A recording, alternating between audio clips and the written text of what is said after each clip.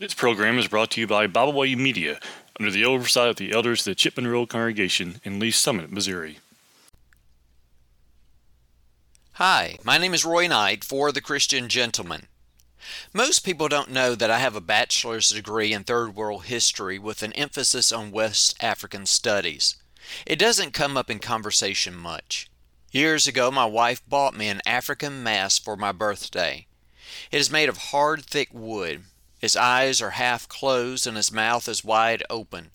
From the eyes to the chin, it is covered with a thin sheet of metal. The forehead is decorated with crisscross grooves. Surrounding that are seashells pressed into hard clay. This mask has been my office companion for 20 years. The interesting thing about a mask of this sort is that it does not change expressions. This mask over the many years has never changed even so slightly. Have you ever considered that people often wear a mask? I would be surprised if you didn't wear a mask from time to time. I'm not speaking of a physical mask, but instead one we wear to hide what we're feeling inside or even our true intentions. For example, you have a couple sitting on a couch watching the movie Old Yeller. When Old Yeller dies, the wife looks over at her sobbing macho man and asks, "Are you crying?" He quickly replies, "No, not me. It's just a dog." The face does not match the feelings inside. We find several examples of this mask wearing in the Bible. Jesus said, "Moreover, whenever you fast, do not be like the hypocrites with a sad countenance, for they disfigure their faces that they may appear to men to be fasting.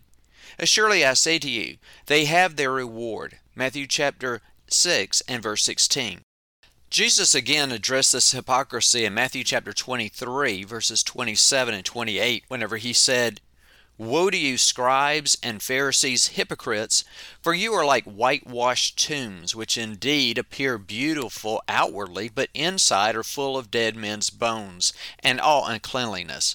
Even so you also outwardly appear righteous to men, but inside you are full of hypocrisy and lawlessness." In both cases, these men wore a mask that hid their inner true selves. If we are not careful, Christians can do the same thing. We can become motivated not by godliness, but by our desire for attention and even pride. If we are not careful, our devotion to God can give way to our fleshly desires. That is why we are so often encouraged to take a look at the man in the mirror to see if we are continuing to reach upward towards godliness or if we're starting to be overcome by carnal thinking. There's another type of mask wearing that honest Christians are oftentimes guilty.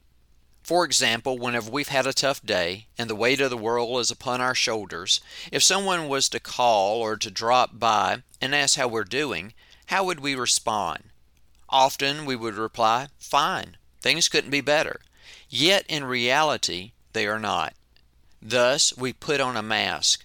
I understand there are times whenever we don't want to explain what we're going through. Likewise, there may be people who ask that we'd rather not open up to. In such cases, it would bring a greater burden than relief. Yet there are times when we bring hardships upon ourselves whenever we should really let our mask down and let others know what we're going through. Understandably, this makes us vulnerable to others' opinions. However, precious friends that can hold things in confidence are a blessing. The saying goes, "Many hands make light work." Paul said in Galatians chapter 6 and verse 2, "Bear one another's burdens, and so fulfill the law of Christ." Yet, how am I to carry another's burdens if they are wearing a mask and do not allow me to know about their burdens? Also, how can I have my burdens lifted if I wear a mask all the time and do not allow people to see my real needs? I believe many Christians are unduly burdened whenever they do not open up and tell other brethren about their needs, their dilemmas, their trials, temptations, or even addictions. Christians should understand that we are a part of a wonderful family whose hearts are set on eternity. We want to go to heaven, and we want our brethren to go there as well. It should be our desire that every member of the body of Christ cross that finish line. Yet, through the long course of life, we may become weak. We can put on our mask and go it alone, or we can lean on our brethren for help.